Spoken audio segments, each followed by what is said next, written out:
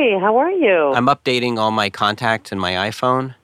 Yes. Okay, and I just have you down as Jackie. Yeah. And it makes me realize I don't actually know your full name. What is Jackie short for? It's short for Jackie. No, but I mean like what? Jackie. Jacqueline? No, John, it's short for Jackie, and you know that because you've known me since I'm 5. Why do I have in my mind that the full name is Jack Arondak? Jack Arondak Cohen. And what's your middle name? I don't have one. Mother mustn't have loved you very much. You know what? Let's give you a middle name right now. How about that? Why? Jackie Stewart. Jackie Lynn. Jackie Jack. Jackie Jack Cohen and I don't care. Jackety Jack Spratt sat on a candlestick.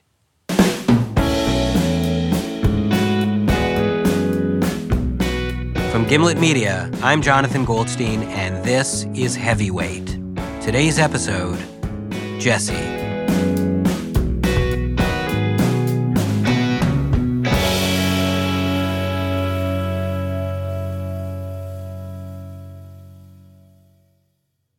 Most lives are like parallel lines, one life existing alongside another, divided only by an apartment hallway or a cubicle wall. Close, but never touching. So I will just ask you to start from the very beginning.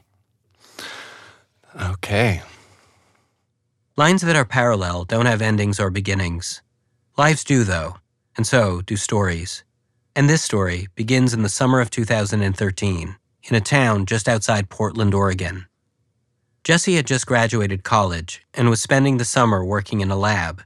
His life was music festivals, dancing, getting stoned, and eating as much mac and cheese as he could. In other words, he was a typical American 21-year-old whose life was on course. And then one day, it's a half day at work, left the house, got a cup of coffee, was riding my bike, stopped in this little park to sip on the coffee before I headed in. And that's the last thing that I really remember about that day. Later, people will tell Jesse that he plugged an earbud into his ear, turned on some LCD sound system, got back on his bicycle, rode to the same four-way intersection that he always did, and rolled out into the intersection and was T-boned by a guy going 45. Lines that are perpendicular meet at a right angle, touching, but only once, and then never meeting again. As he lay splayed out in the middle of the street, Jesse's heart stopped. For a while, he was legally dead.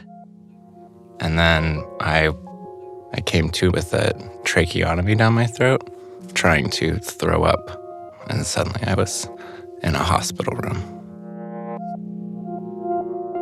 Suddenly was actually 17 days later, 17 days in a coma that he woke from, unable to breathe on his own, with half his body paralyzed.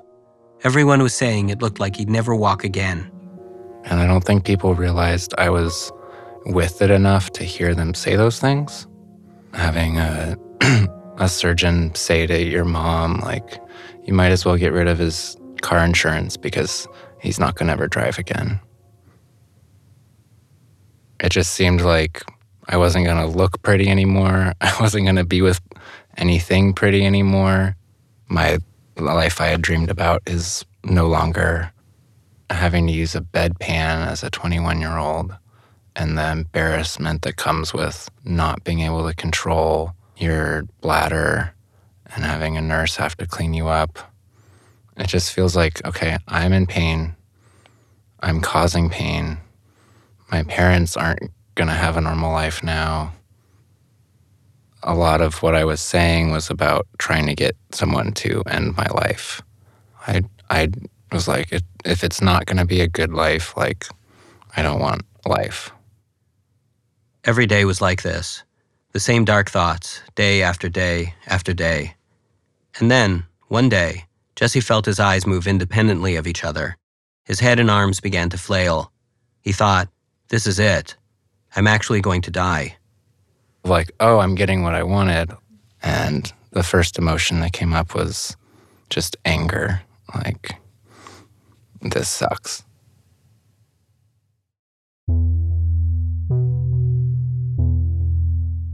As Jesse began the process of dying, he lost the ability to hold on to that anger. It was like he no longer had the strength, and so it let go. His dying brain started letting everything go, what was happening around him, all his fears for the future. And with all that gone, past memories flooded in, happy memories.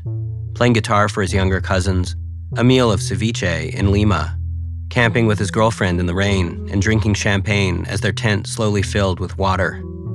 I think it was rather spontaneous, though. I don't remember putting like one and one together. I think it was like this rush that happened in a matter of moments.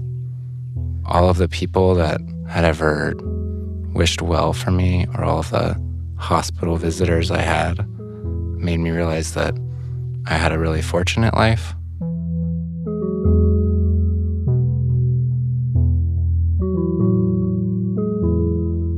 Jesse ended up surviving, and with his new life came an appreciation for all the things he'd never noticed before. The blue of the sky through the hospital window looked bluer somehow. The touch of a friend's hand at his bedside stirred his heart in a deeper way. When he was helped outside, the world below his feet felt like a strange and beautiful planet. Even the most familiar things were new again. If I had an apple that day, it was like the first time eating an apple. Every day got better and better. And it was easier and easier to see a life forward. And so every day now is kind of like a second chance.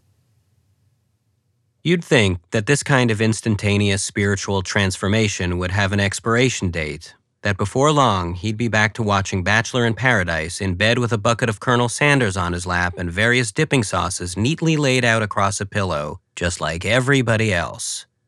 But for Jesse, these new feelings didn't fade. Over the next 5 months, as his doctors put him back together and taught him how to walk again, Jesse'd come to see that life before the accident, the life he tried so hard to hold on to, wasn't a life lived very deeply, that it was actually kind of superficial. It was a life distracting him from what was good about living. And so to mark the end of one life and the beginning of another, he changed his name, going from Jesse, a favorite moniker for TV uncles, to Jivana, Sanskrit for giver of light.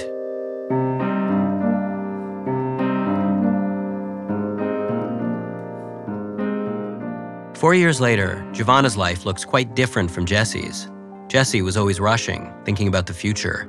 But Jivana, helped by a cane, moved slowly. While Jesse enjoyed dancing and loud music, Jivana, deaf in one ear, leans in close when spoken to. In spite of living with constant pain, he likes this new life better than the old one. In fact, he's grateful for it. Which is why Jivana often finds himself thinking about the man who gave him this new life. That is, the driver of the car that hit him. I've always wanted to meet him. I've always wanted to sit down across from him and tell him, like, I've become increasingly grateful for being hit by that car. And like I want to thank him for like showing me how beautiful life can be, but I also want to say sorry. Really? Yeah. Up until this moment, I was with him. The idea of being curious and wanting to meet the driver, that I kind of got. But wanting to thank him? Apologize?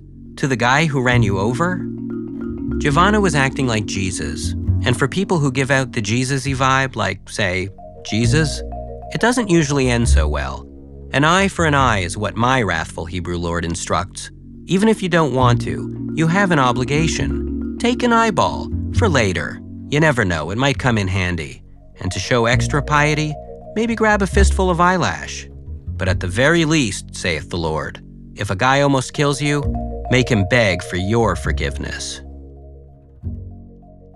You sincerely don't feel like you're looking for an apology.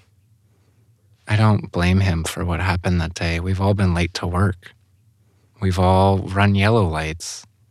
Like, every day that I drive on a busy street with intersections going over 30, I kind of can imagine what it would be like for a bicyclist to suddenly be there. Giovanna says that the driver was never found guilty of any crime. He wasn't drinking. He wasn't on his phone. In the end, no fault was ever determined. I don't need an apology from him. I think the only person that can really tell him it's okay, the only person that maybe he would believe that it's okay is me. And you're not afraid that it feels like a little too grand? You know what I mean? I can see that. Like, oh, you're trying to love everybody because you want people to look at you and, like, praise you. But the whole point of loving everyone is almost a selfish thing because loving people feels good. Giving to people feels good. I don't know why we would almost shame people for wanting to be that generous. I think by we, Giovanna is politely saying me, that I'm shaming him for acting how people should act. But I'm more hung up on how people do act, or at least how I act, which is kind of grabby. So I want to know if there's anything the driver can provide for him. I think the only thing I want from him is maybe for him to explain that day to me. I've always been curious about what happened that day. Giovanna doesn't remember anything about that day and knows almost nothing about the driver, so his mind fixates on the few bits of information he has. First, the police photograph of the accident. In it, the driver gazes into the camera, stunned and helpless, as Giovanna lies bleeding on the street. Second, the phone call. When a policeman called him up with the news that Giovanna would survive, the driver broke down weeping. And the third thing, the driver's name, Christian.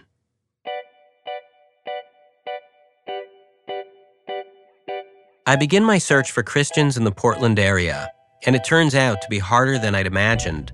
So I start combing through databases, the special kind, that require log-in names and service fees. Why do you need money? Alex Bloomberg asks while picking his teeth clean of chia seeds.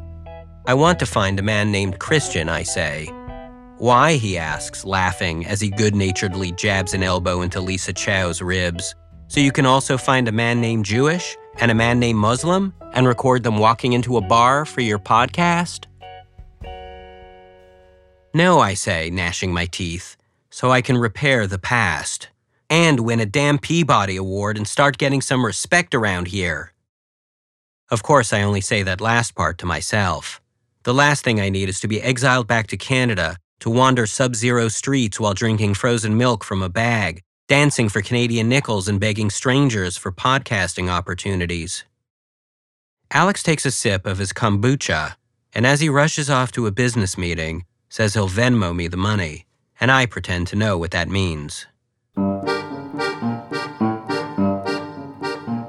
I order the police report of the accident, and while I wait for its arrival, I continue my online search for Christian. I try pseudonyms, name variations, anything I can think of. Still, no dice. Desperate, I turn to something called a phone book, which, it turns out, is kind of like Facebook, but without photos of your high school gym teacher's new ska band. From there, I get even more old school, actually telephoning the telephone numbers from the telephone book. Hello. Hi, is Christian there? No, I can't help you. Nobody lives here like that. Hey, this is Carol. Heating and ventilating department. I'm not able to come to the phone right now. Bob and somebody else, okay? But after several weeks of failed attempts... Hello? Hi, is Christian there? Well, I'm his dad. I finally get through to Christian's childhood home. But when I explain that I'm calling about the car crash and about Giovanna wanting to meet Christian, his stepmom gets on the phone. We have a lot of concern for Chris on this. I hear you. I hear you. He has suffered from PTSD because of that accident. We don't want to make that any worse. I just hate to see him go diving back into that. Even after all these years, Christian's parents are still worried about him. They won't give me his phone number, but they do agree to pass along my message. So over the next few months, I check in with them periodically to see if there's any news to report. Hello? Hello?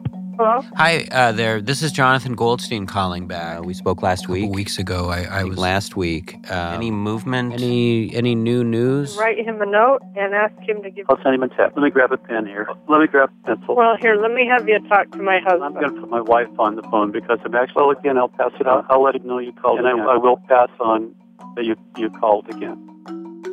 Eventually, I begin feeling like a trusted friend of the family. Correct? It's Mr... Is it Silverstein? Goldstein. Mr. Gold.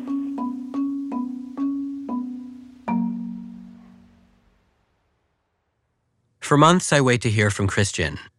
In the interim, I discover something called fidget spinners. Windhaven tornado fidget, golden snitch, Harry Potter fidget, you name it. To mitigate my anxiety, I pass the days spinning them.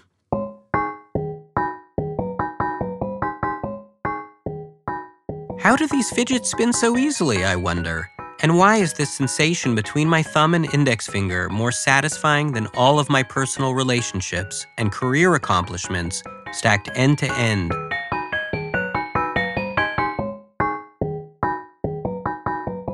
You might call a circle a line that's lost its way forward, neurotically retracing its footsteps, making loop after loop after loop after loop after loop.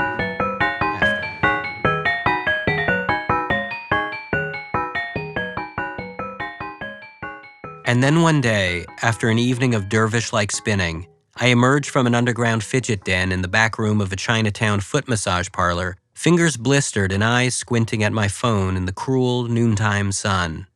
It's then that I see I've received an email. Hello, the subject heading reads. Will you be available Friday to talk on the phone? Thanks. Christian. After the break, Christian. On Friday, Christian tells me about life since the accident, the depression, the panic attacks. He tells me about waking up in the middle of the night scared to death, but not sure why. He tells me how he'd begun drinking, about feeling empty, how sometimes, when he's driving, he feels so anxious and lost that he finds it hard to breathe and has to pull off to the side of the road. But what surprises me most is when Christian says, almost word for word, the same thing that Giovanna said. Not just that he's changed as a result of the crash, but that his whole life is different. After the crash, he dropped out of school. He had his own business, but gave that up too. Like Giovanna, Christian feels like a completely different person. And like Giovanna, Christian was also advised by the people closest to him not to revisit that day, not to meet with the man from the accident, that such things simply aren't done. And yet, in spite of all that, Christian's decided it's something he wants to do. Lines that meet, intersect, and then grow further apart are called perpendicular. Lines that re-intersect, there is no name for such a thing. Up until this point, I'd been mostly caught up in Giovanna's story, but in talking with Christian, I start to worry about his trajectory too. I needed to talk with someone who knew more about this stuff than I did. I needed to talk to a real therapist. And so, I reached out to a grief and couples counselor.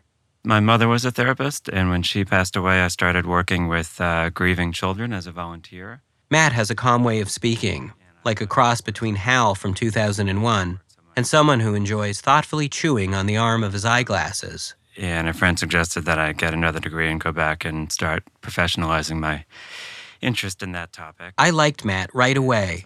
From the moment we shook hands, I felt like he could see right through to the deepest recesses of my mind. I felt naked before this man's keen psychological gaze, the breeze goose-pimpling the nude flesh of my psyche.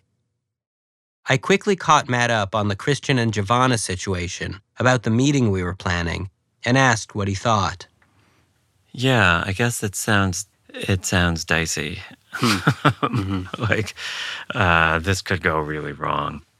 You know, this was a really traumatizing thing for these people, and they may come at it with feelings that have not been worked through, and that could be a disaster. Matt says you never really know what you're going to feel until you actually step foot in the room. Christian could become re-traumatized. Giovanna could get angrier than he anticipated.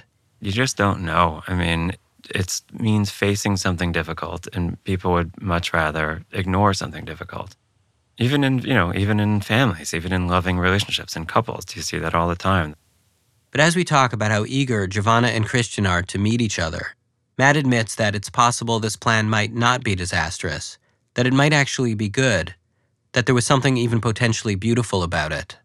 If you're given the opportunity to face the source of this event that had so much meaning, it's a tremendous opportunity for reconciliation. Matt offers to speak to Christian and Giovanna on the phone, separately, just to assess how emotionally prepared they are to face each other. He also says it'd be advisable to have an actual therapist on hand when they meet. And lucky for me, I had just the one. So you want to go to Portland? I'd love to.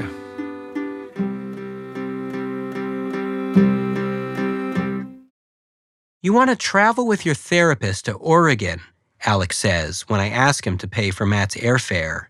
He's not my therapist, I say, blushing. He's a friend. It's for a story, a business story. Matt and I can even share a hotel room. Might actually be better. Stay up late gossiping. About the story. The business story, I mean. Alex's bowl of chia seeds arrives and he cuts me off, agreeing to Vimeo me the money.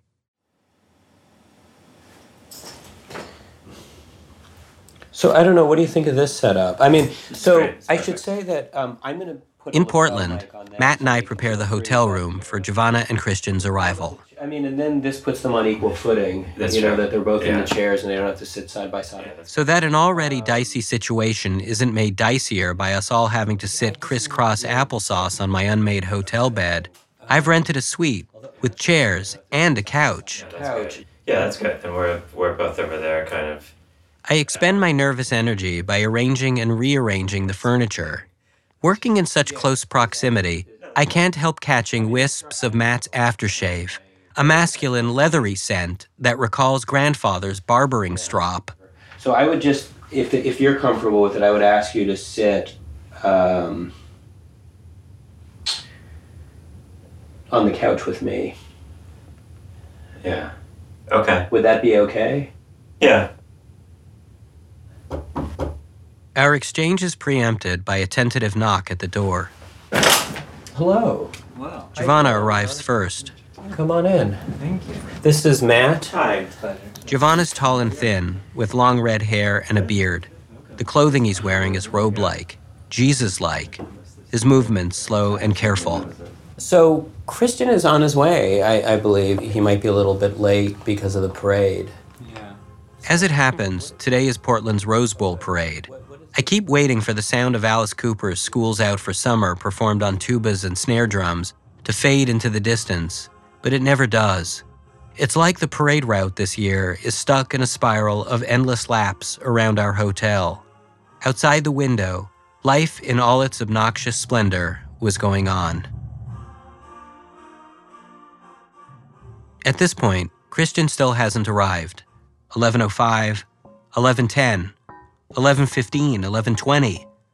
It begins to set in that Christian might have had a change of heart and may never show, and I'd have to return to Gimlet with my tail between my legs, scamper over to Alex's treadmill desk and admit he was right and I was wrong, and how he's always right, he and Lisa Chow, because they understand the, quote, financial risk of flying a therapist across the country, renting this whole dumb hotel suite, arranging furniture according to the laws of Feng Shui, which I don't even know what that... Christian! Hi. Hello.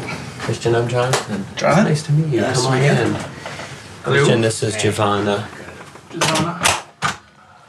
Christian enters the room. He's solid-looking and crew-cutted, wearing jeans and running shoes. He looks like the amiable guy in a sports bar, whose voice rises easily above the din when ordering a beer. Standing side by side, these two young men could not seem less alike. Once they've taken each other in, they sit down in armchairs opposite one another. Christian with his hands on his knees, Giovanna sunk into his chair. For a while, they quietly watch each other. Giovanna pulls out a small bottle of sandalwood oil that he keeps around his neck. He explains that it's the oil burned in ashrams to maintain a deep level of meditation and body awareness.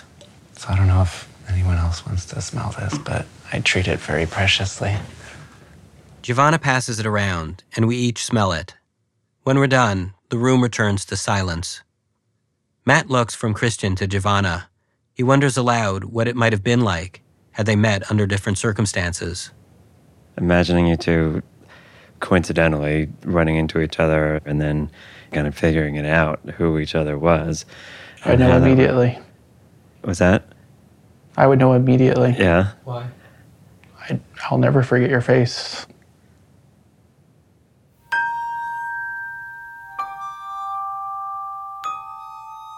It was the most transformative day of both their lives, and since Christian can't forget anything about it, and Giovanna can't remember anything about it, some kind of exchange needs to happen so that Giovanna can reclaim the day and Christian can finally lay it to rest. Christian takes a deep breath and begins. I was going to school. I had an easy day. I needed to be in class around 12 o'clock. So I woke up early and I had a pretty nutritious meal. I had oatmeal, a little bit of milk, and then ate that, and then was just driving to school. And then that's where I met you. Throughout the day, this language will recur. Christian never says, "when I hit you," or "when we crashed." It's almost always, "when we met," as in, when two lines meet, without agency, as though drawn by the tremulous hand of a child holding down a ruler in math class. So when we met, I remember there being a really large car in front of me. And I've processed this moment in my head over and over again, how that car in front of me blocked the view of my car, because I have a really small Honda Civic. And you thought you were fine. That's how I've understood it too, is that we didn't see each other. I guess until it was too late.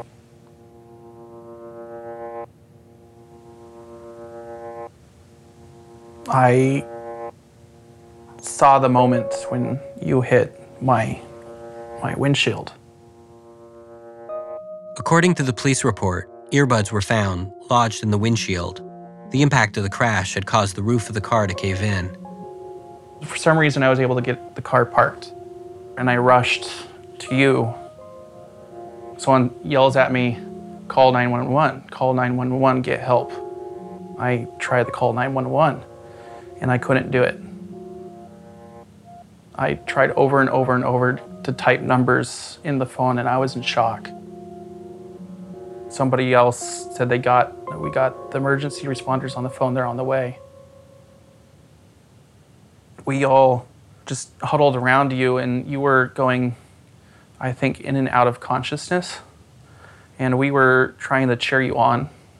Just stay with it. And everybody around us were trying to fight for you. I was over your body, and I was looking down at you, and I was just trying to cheer you on.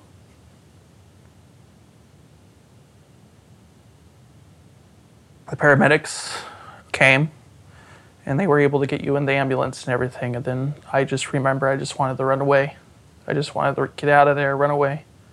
And one of the police officers stayed with me and kept me calm. And I remember after a few hours going to my dad and being like, a bad thing happened. And I cried with him for a long time. Then we prayed for you, and my family prayed for you. That's pretty much what I remember from that day. It was very scary for me. I was very worried about you.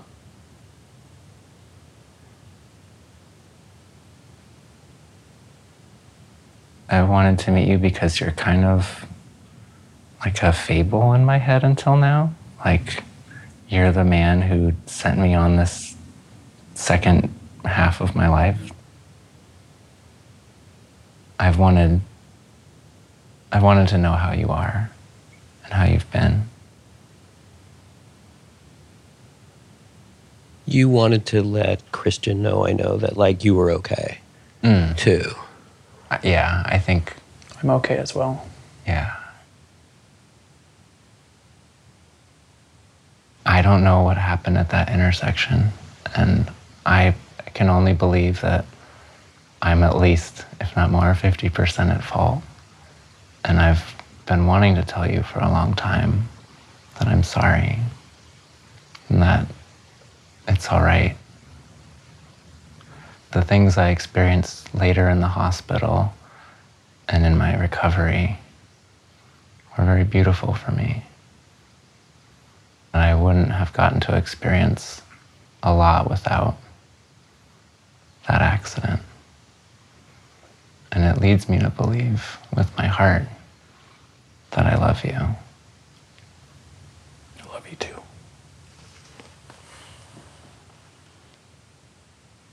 Christian gets up on his feet. Giovanna rises too. And then they meet. And it's Christian, not Giovanna, who initiates it.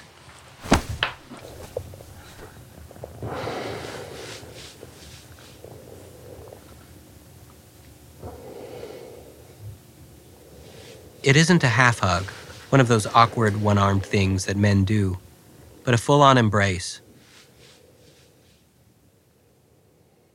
Later, when I speak to Giovanna, he'll tell me that Christian didn't strike him as the huggy type, but that the hug he gave felt like the hug of someone who'd been saving up his hugs. I feel like you could pick me up. I feel like you could pick me up, Giovanna says. Probably could. I probably could, Christian says. They sit back down, but continue to touch each other's fingers from across the coffee table. They look at each other without saying anything. They stay quiet like this for what feels like a long time. Later I'll ask Giovanna how he thought it all went, and he'll say that more than the talking or even the sense of sorrow he'd shared, it was actually touching Christian that felt the most powerful, that made him feel the most connected. I think we probably should have met a lot sooner. Yeah. I feel like lawyers hash things out before the people get to them. If I could do it over, we would have met a lot earlier. I'm happy I came today.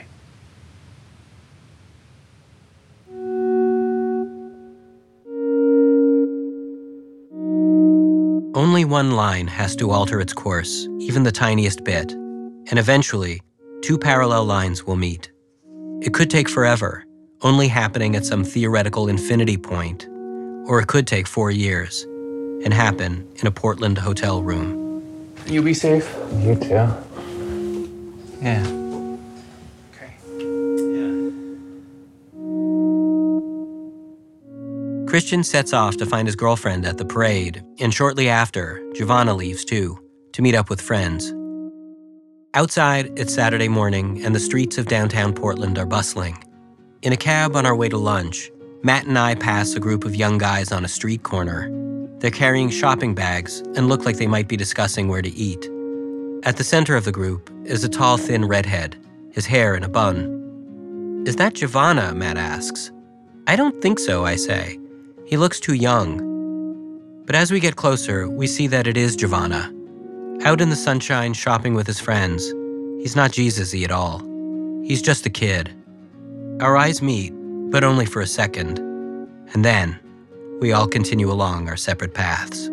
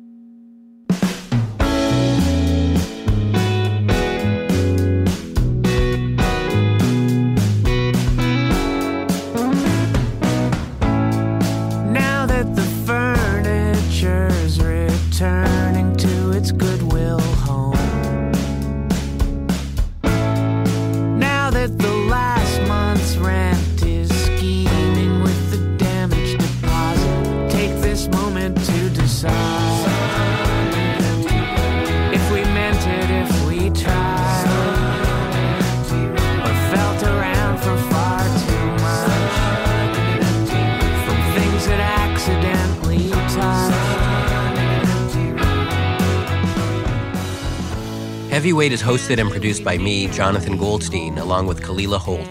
The senior producer is Caitlin Roberts. Editing by Jorge Just, Alex Bloomberg, and Wendy Dorr. Special thanks to Emily Condon, Devin Taylor, and Jackie Cohen. The show was mixed by Kate Belinsky. Music by Christine Fellows, John K. Sampson, and Edwin. Additional music credits for this episode can be found on our website, gimletmedia.com/heavyweight. Our theme music is by The Weakerthans, courtesy of Epitaph Records, and our ad music is by Haley Shaw. Follow us on Twitter @Heavyweight or email us at heavyweight@gimletmedia.com. We'll have a new episode next week.